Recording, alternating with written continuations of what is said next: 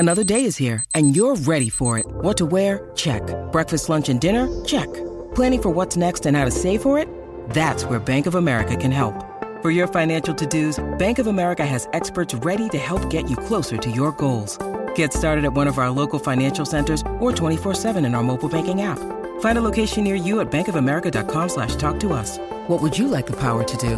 Mobile banking requires downloading the app and is only available for select devices. Message and data rates may apply. Bank of America N.A., member FDIC. You're listening to 3 in 30 Takeaways for Moms, and before we jump into today's episode, I want to remind you that my Flecks of Gold journal for mothers is on sale right now through Mother's Day. In this journal, you write down one golden moment that you experience with your children each day, and I want to start this episode with a voice memo that I received from a mom in this community who's been using the journal for the past year and has seen it make a big difference in her mothering. Let's hear from her. Hi, Rachel. My name is Allie. I live in the Bay Area in California, and I have 2 little boys. And I have loved writing in my Flecks of Gold journal because when I got it, I kind of bought it for myself because I was going through this very discouraging time of parenthood where I felt like it was always like 1 step forward, 2 steps back, and I just needed a reminder of why I was doing this. And I think having the Flecks of Gold journal has helped me to notice the little things that are going well in the day, since one of my children brings a lot of challenges, and has helped me to be a more present parent. So I'm just very grateful for it. It has definitely changed my mindset about the little tiny positive moments and helping me to sit in them and be present and enjoy them. And I know the phrase says that the people who are happiest are the ones who realize that they are. And this book has helped me to realize when I am happy or when things are going good. So thank you so much. I'm very grateful for it. Thank you so much for sharing that, Allie. I love that quote that the happiest people are the ones who realize they are. And I know from personal experience that sometimes it's easy for our busy lives to pass by us without us even realizing that we're happy. The journal definitely helps me to pause and notice the joy I feel being a mother. If you would like to get a copy, it is on sale now through Mother's Day for $5 off, and you can use the code 3in30 for an additional 10% off as well. Just go to 3in30podcast.com/flecks, FLECKS of gold.com to get yourself this gift for Mother's Day.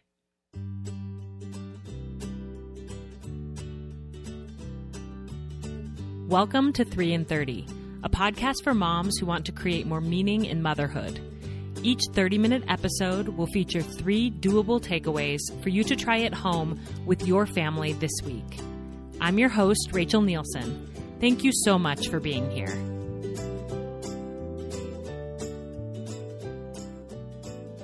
Let me set the scene. Your 4-year-old wants to wear her princess heels on a family hike. Your son wants to bring his new robot toy, a birthday gift from grandma no less, to the Children's Museum where you know it will get lost and you just don't want one more thing to keep track of. Your child asks to have a sleepover and you aren't sure if you're comfortable with that. Your kids want to watch just one more episode of a show or prolong bedtime for that book you promised but never got to, and you just do not have the emotional energy for World War III tonight. Power struggles in parenting are a normal daily occurrence, but they can get downright exhausting. Fortunately, our guest on the show today is going to teach us all about how to minimize the power struggles that we have with our children. Denaye Barahona is a mother of 2 and the founder of Simple Families, a podcast and online community that focuses on positive parenting, family wellness, and decreasing the mental load. As a mama with a doctorate degree in child development, Denaye's perspectives are grounded in research, but more importantly, real life.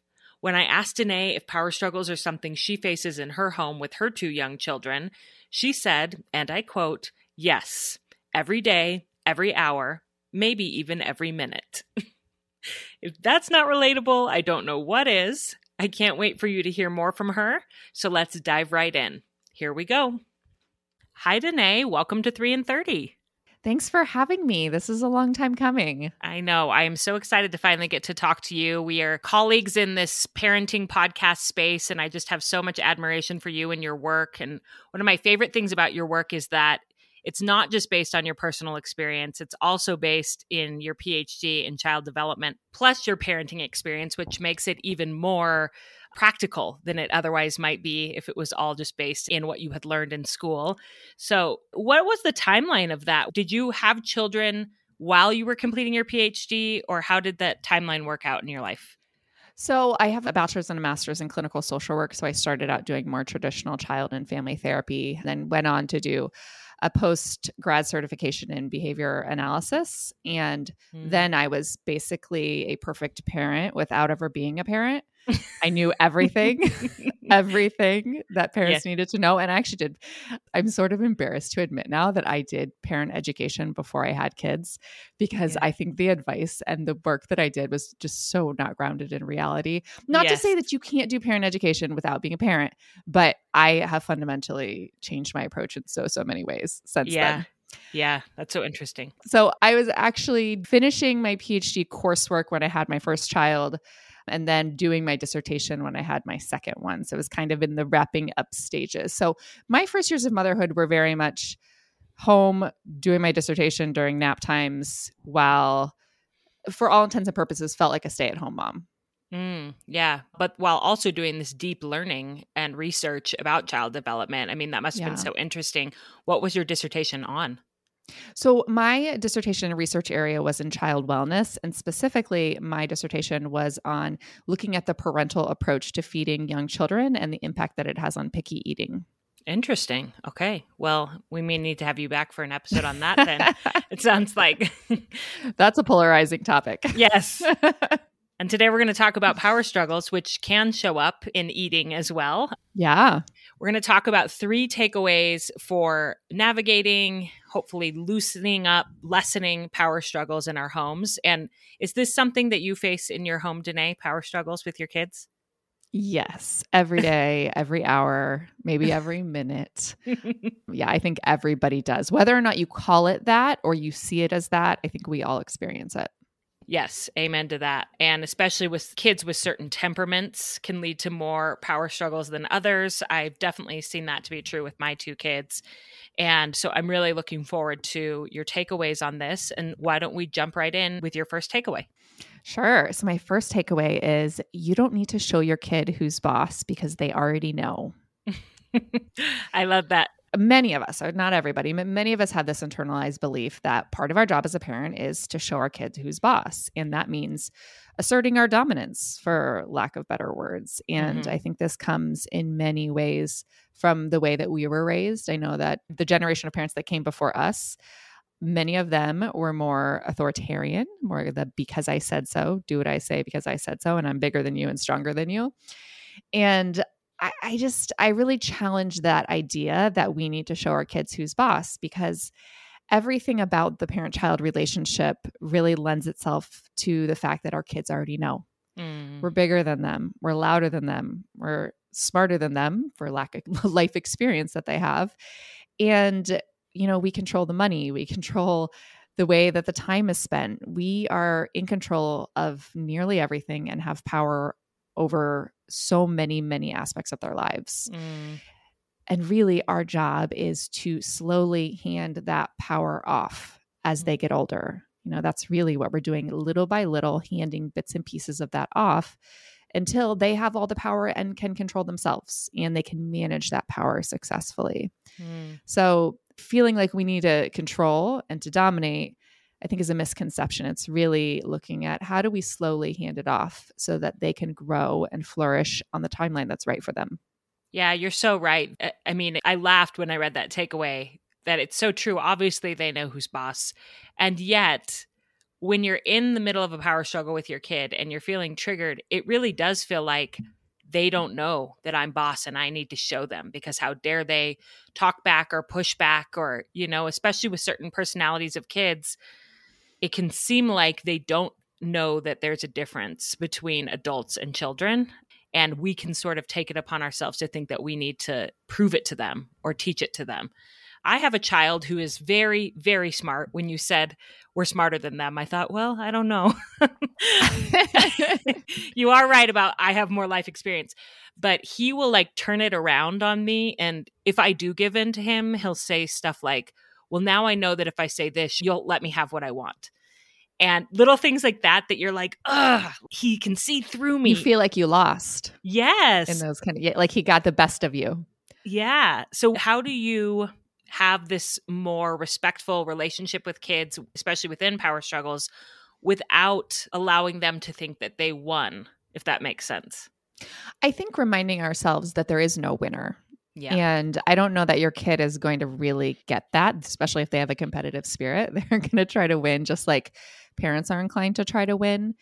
But thinking about it less as winning and more about you're developing this relationship, the parent-child relationship that's based on meeting each other's needs. And you're not really looking for power, you're looking for compliance. And when a lot of people say my kid thinks they're in control, really what's happening is the kid isn't complying with what they want them to do. They aren't following directions. They're doing their own thing. And that can be very frustrating for parents. And even the parents who try to be incredibly intentional and positive, when we're squeezed, what comes out is often, do what I say because I said so, because I'm bigger than you and stronger than you. Yeah. Yeah. And I think even reframing it for our kids that way, that there's no winner and loser, because I could see my son saying like, I won.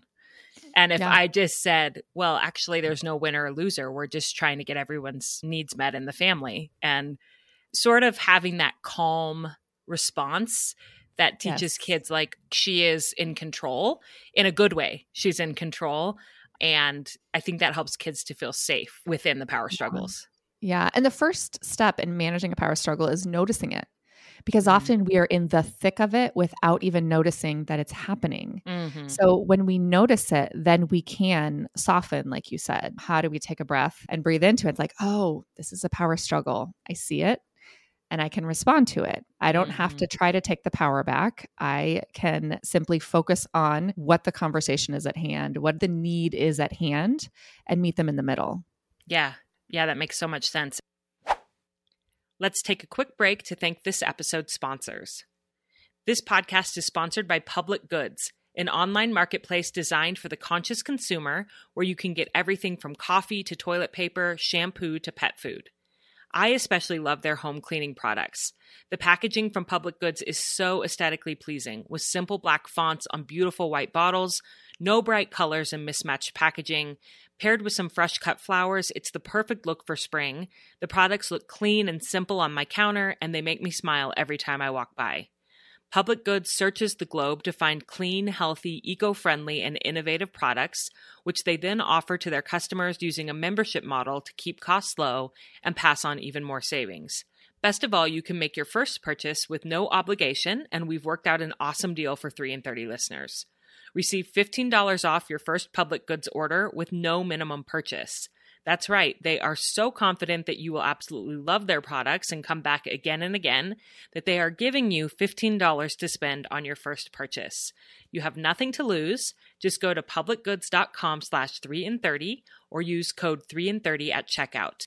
That's publicgoods.com/3in30 to receive $15 off your first order. This podcast is also sponsored by BetterHelp. My friends, how are you doing? Life can be overwhelming, and many people are burned out without even knowing it.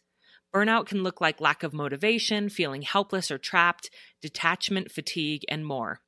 Today on the show, we are talking about power struggles with our kids, and parenting is a major cause of burnout, especially when we get into cycles of conflict with our children that are not productive and leave the energy in our home feeling tense or just off. I am so grateful to have a professional counselor in my life to help me process my experiences and my roles as a parent, business owner, wife, and friend. Without a counselor, I might feel alone and even embarrassed by my behaviors and thought processes, but now I can more quickly identify patterns in my life that are actually just normal human behavior, but can lead to unhealthy coping mechanisms if ignored for too long. BetterHelp is customized online therapy that offers video, phone, and even live chat sessions with your therapist, so you don't have to see anyone on camera if you don't want to. It's much more affordable than in-person therapy, and you can be matched with a therapist in under 48 hours. This podcast is sponsored by BetterHelp, and 3 in 30 listeners get 10% off their first month at betterhelp.com/3in30. That's BetterHelp.com/3in30. So my second takeaway is developing a shared agenda will increase respect and decrease the struggle. So a shared agenda is an interesting concept. And if you were raised by a because I said so style parent, then it's probably going to feel very foreign to you. So I think that obedience comes naturally to animals because, they follow you around and do tricks when you ask them to do tricks and go outside when you need them to go outside. But our kids are different in obedience in that they have their own wants and needs and dreams and hopes and agendas.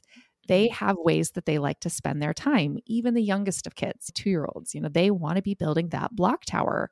And when you tell them it's time to eat, that's frustrating to them because they have their own agenda. And we as the adult often prioritize our own agenda. Like, well, you need to eat. It's time to eat. So this is more important than what you're doing.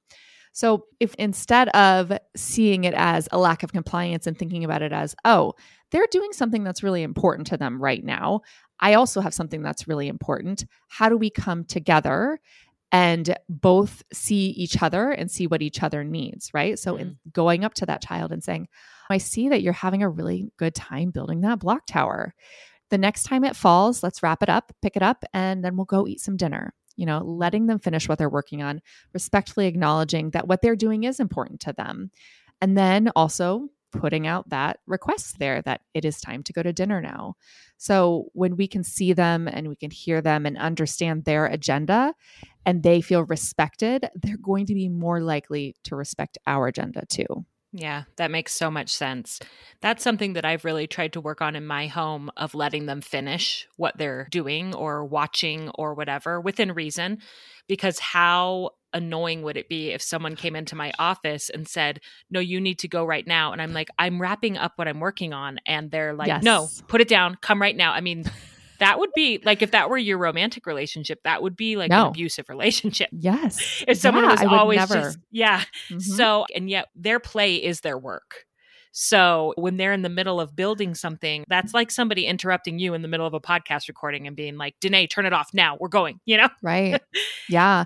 And I have this often when I'm really rigid. So I'm really rigid about bedtime, like 7:00, lights out. I want to sit down on the sofa by myself, right? That's just kind of how I work. So when like 6:57 comes and people are not moving at the pace that I want them to move, I get very rigid. And like last night, my son was sitting on his bed flipping through a book and it was a big picture book and he was about halfway through. It was like 6:59 and I just wanted to be like, put it away. You're done. It's bedtime. That rigidity that I experienced was setting in.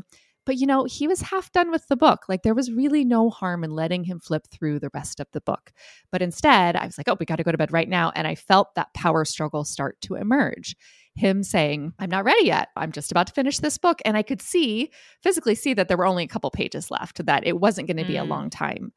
And seeing my own rigidity and noticing my tendency to try to control come up was really helpful for me because I was like, oh, okay, little self-talk there, Denaye. It's not the end of the world if he flips through a few more pages and goes to bed a few minutes after bedtime. It's going to be okay. So I find a lot of comfort in that. And I am able to sort of soften and be more understanding when I see my kid's agenda. Yeah. And I do think that with this particular issue of letting kids finish, we also need to recognize that their brains aren't as developed as ours. Their executive functioning skills aren't as developed, especially if they're a neurodiverse kid, that you can't just walk away and expect them to stop, because that's something that so I'll say to my kids, you can finish this episode or you can finish this tower or this page in the book, and then you need to turn it off or close it. And I think I forget that they, in some cases, really don't have the ability to stop. And so I need to stay there with them, sit on the bed and wait for him to finish his page. And then when I can see he's done, say, okay, you're done. Let's wrap it up. Because I get angry when I walk away and they don't stop and I come back. And then I'm like, well, why should I let you finish what you're working on if you don't respect the end point that I gave you? But just remembering that they're still developing that. And that's hard for me because I'm a doer. And so I'm like, oh, okay, in the 5 minutes that they're finishing, I'll go and I'll do this thing. When really Yeah. I'm like, Rachel, just sit down and breathe. Right. Be with your Do you child. call yourself by your name too? Yes. In your mind, do you do Yes. that? I definitely do that. So what you just described was a transition. And when kids are little, when they're 2, 3, we know that a difficulty with transitioning looks like having a tantrum, leaving the playground, yelling and getting upset. But as they get older, sometimes they still struggle with transitions and it looks different. It's not usually, I mean, sometimes it's still loud and angry, but sometimes it's not. I think about last night, my son was in the shower and I called up to him. I was like, "Did you wash your hair?" And he's like, "Oh, yeah." And then he had to wash his hair. I'm like, "Did you wash your body?" "Okay, doing that now." And then like 5 minutes later, "Are you ready to get out of the shower?" "Oh, okay." He still needs that prompting. He's 8 and he struggles to transition out of doing something. So once he washes his hair, he kind of gets lost in something and then forgets to move on to the next thing of his body. And then once he's done washing his body, he just kind of stands there enjoying the peace of a shower. I mean, who doesn't, right? Absolutely. My favorite. Yes. And then needs prompting to get out. So you're right. I think that need for prompting for transitions still persists longer than we would like it to often, but it's fairly innocent unless we bring emotionally charged energy to it. Like if I go in there screaming like, "Get out of the shower. I told you to wash your body 5 minutes ago. What are you still doing in here?" Then we got a power struggle and then we've got irritability. But I think if we see it as, hey, this kid still has a developing brain that needs some prompting, it's okay. It's not a sign of disrespect. It's a sign of just a lack of development at this point. So I think it's the lens that we see it through makes a big impact in our reaction. Absolutely. What we make it mean about us, about them, this means that they will never be able to hold down a job and be respectful to a boss. Yeah. Or this means that they don't respect me. And what does that mean about, it's like when really it's just your kid wants to finish the page they're reading in their book or the show that they're watching, and that one's a big trigger for me because everything around screens I think is triggering for parents and the guilt and are we letting them watch too much? And so then I'm like, see, they are addicted and I'm a bad mom for letting them and I should just cut it all off when really it's like everybody wants to finish the show they're watching when they're in the middle of a show and just kind of de-escalating it in my own mind and not making it mean anything about me or about them. Yeah. And I think there's so much irony in this idea that we don't often let kids finish and we rush them towards our agenda. But then we also complain that their attention spans aren't long enough, and all they want to do is spend time on screens. And really, if you were in the middle of a task, like you were editing your podcast and I said, "Rachel, you need to stop right now." Like you said, you would be distraught about stopping in the middle of something that you're working on. And we do that to kids all the time. And we don't think much of it, when we're interrupting our kids. It's so true. So what is your third takeaway? My third takeaway is stand your ground, but don't dig your heels in. Now, I think this is really important because this phrase, stand your ground, is familiar to a lot of people. And when we do that, I imagine standing your ground and literally digging your heels in and not budging. And I think when we stand our ground, we can stand lightly and be willing to take a step forward. And that means hand over a little bit of that power every day for our kids. And trying to view the power struggles differently. So I think that when they're small, power struggles look different. When you have a kid that won't get buckled into the car seat, you can lift them up and put them in there physically. So the power struggles when they're small don't feel as strong. Those tugs and pulls for power, they're there, but they're easy for us to kind of push it down and ignore it. But when they get older, the power struggles are bigger and stronger because they're asking for more power back. And if you have a kid that is consistently getting into power struggles with you, I think you need to take a look at, okay, maybe I do need to hand over more power and more control. And what are some ways that I can do that? And for me, a lot of times giving some of that power back looks like giving them more control over their time. So just like the reading the book example, giving them 3 minutes to finish the book. So often we control the way that our kids spend their time. And when they're young, like you said, with the screen time, like we want to avoid the screens. We want to have all of these sort of idealized images of what comes next. We get up, maybe you watch 30 minutes of TV, we sit down as a family, we eat dinner, and then we do this. And we structure the way that the days go. And then as they get older, at what point do they get to structure the way their days go and what comes next? And if you're a parent that struggles with wanting all that control, I am definitely one of those parents, handing that control back over the way that they spend their time is hard. Yeah. And how do you do that? Your kids are little. How much control do you give them over how they spend their time? And how do you decide that as a parent? Well, I'm not very good at it. I'm working on it. They're 5 and 8. So we're kind of at this pivotal point where I still do schedule their days and I still do structure their days a lot, but I am becoming more aware of their need for independence all the time. So if you have a kid that loves screen time, I think with younger kids, the more structure is better. But as they get older, telling them you can have an hour of screen time tonight, whatever point you want. You want it before dinner? Do you want it after dinner? Giving them some flexibility around what comes when is a good starting point. Everything doesn't always have to happen in the order and at the exact time that you want it to happen, which is hard for me because I'm a highly structured, scheduled person. So the way that I structure my days make the most sense, right? Of course, you're going to eat dinner and then take a shower. Like, why would you take a shower and put your pajamas on before dinner? Like, that doesn't make any sense to me. But, if your kid really wanted to take a shower and get dressed before dinner, have dinner, and then do screen time after dinner, is there really any harm in that? Kind of always asking yourself, is it really a problem or is it just not what you think they should be doing? Yeah. Is this annoying or is this a real problem? Yeah. And I think with this takeaway about stand your ground, but stand lightly, I like that you said be willing to take a step forward. You don't have to stand your ground just to stand your ground. And you're not making any forward progress in your relationship or your home because you're so dead set on standing your ground. And so with your kids, even when you're locked in a power struggle at that moment, I think if you can pause and say, what can I give up right now to take a step forward, and just get down on the ground and say, hey, buddy, what do you need right now? What's going on? And just be willing to let go of a little of that, even in the moment of the power struggle, if that makes sense. Yeah. And just how much that teaches, modeling that relationship of you giving a little and how they need to see that because they're going to have to do that their whole lives in intimate relationships. Yeah. Do you have an example of a time recently in your home when you were able to do that, when you were able to see that you were locked in a power struggle and kind of soften and figure it out with your child?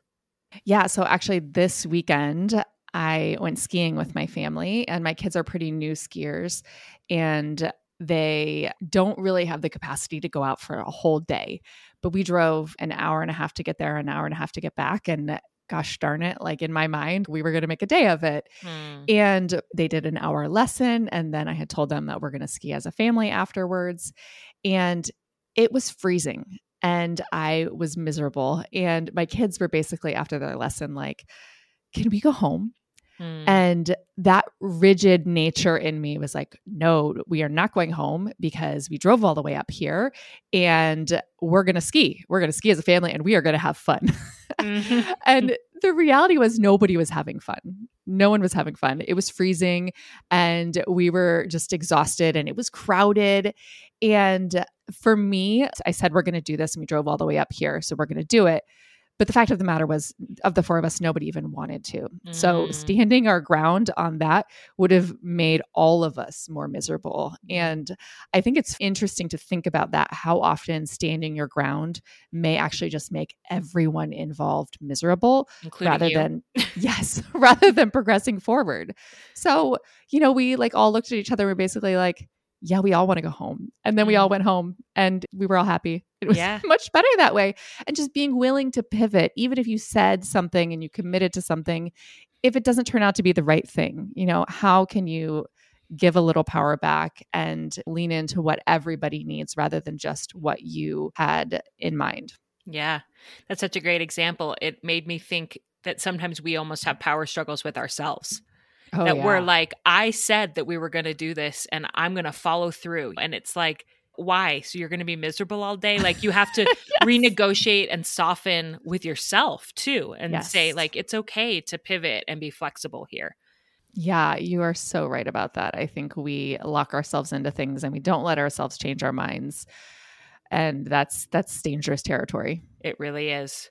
Well, Denaye, this has been so wonderful. I know moms are going to walk away feeling more equipped to head into their morning or afternoon or evening whenever they're listening to this. I hope they'll feel like, okay, I can move into the next moment with my kids. The power struggles will come probably in the next hour, and use some of these takeaways to make their family life a little more peaceful and closer and more connected.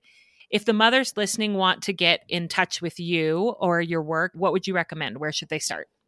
Yeah, you can find me on Instagram at simple_families. You can also find my podcast wherever podcasts are found. It's just called Simple Families. Okay, great. And I know you're also doing some one-on-one coaching this year, aren't you, with families? Yeah. So if they want to work directly with you, they can. So yep, we'll put all of that information in the show notes. And thank you so much for coming on 3 in 30. Thank you. I loved this conversation and the powerful reminder that there is no winner and loser when it comes to power struggles and building relationships with our children. What a gift it would be to teach our children that, to create an environment where we feel mutually respected and can learn to clearly communicate without automatically going into a power struggle over every little thing. I'm so grateful to Denaye for being willing to share her professional expertise as well as a real-life look into how it applies to her family life. To recap, here are Denaye's 3 takeaways for minimizing power struggles with our kids. First, you don't need to show your kids who's boss. They already know. It's important to just notice when a power struggle is starting, because often it is hard to see what's happening when we're in the thick of it. But once you notice and realize that you don't have to show them who's boss, you can take a deep breath and move into the next steps in this process, such as takeaway 2. Develop a shared agenda with your child to increase respect and decrease struggle. Our children come with their own unique dreams, goals, and agendas. If we can seek to understand their agenda, they're going to be more likely to respect our agenda. For example, instead of seeing their resistance as a lack of compliance, keep in mind that they're doing something that's really important to them right now, like building a block tower, and we also have something that's really important to us, like eating family dinner. How can we come together and see what each other needs and work together? Which leads to takeaway number 3. Stand your ground, but don't dig in your heels. We can stand lightly and be willing to take a step forward towards our child. And sometimes this looks like being willing to pivot. Even if you said something and you committed, if it doesn't turn out to be the right thing, you can give a little power back and lean into what your child needs rather than just what you had in mind. It's important to be a sturdy leader in your family, but also compassionate and flexible with the wellness of everyone in mind. Before we end the episode, don't forget about the Flecks of Gold sale that's going on right now for Mother's Day. If you're listening to this the week that it airs, you should still be able to get it by Mother's Day. So pause the podcast right now and go to 3in30podcast.com/flecksofgold to order your copy. The sale only happens twice a year, so it's a great time to grab a few as gifts and to start a new daily practice in your life that will help you to see the good in your children so you can endure the power struggles. As always, thank you so much for being here, and I hope you have a beautiful week with your family.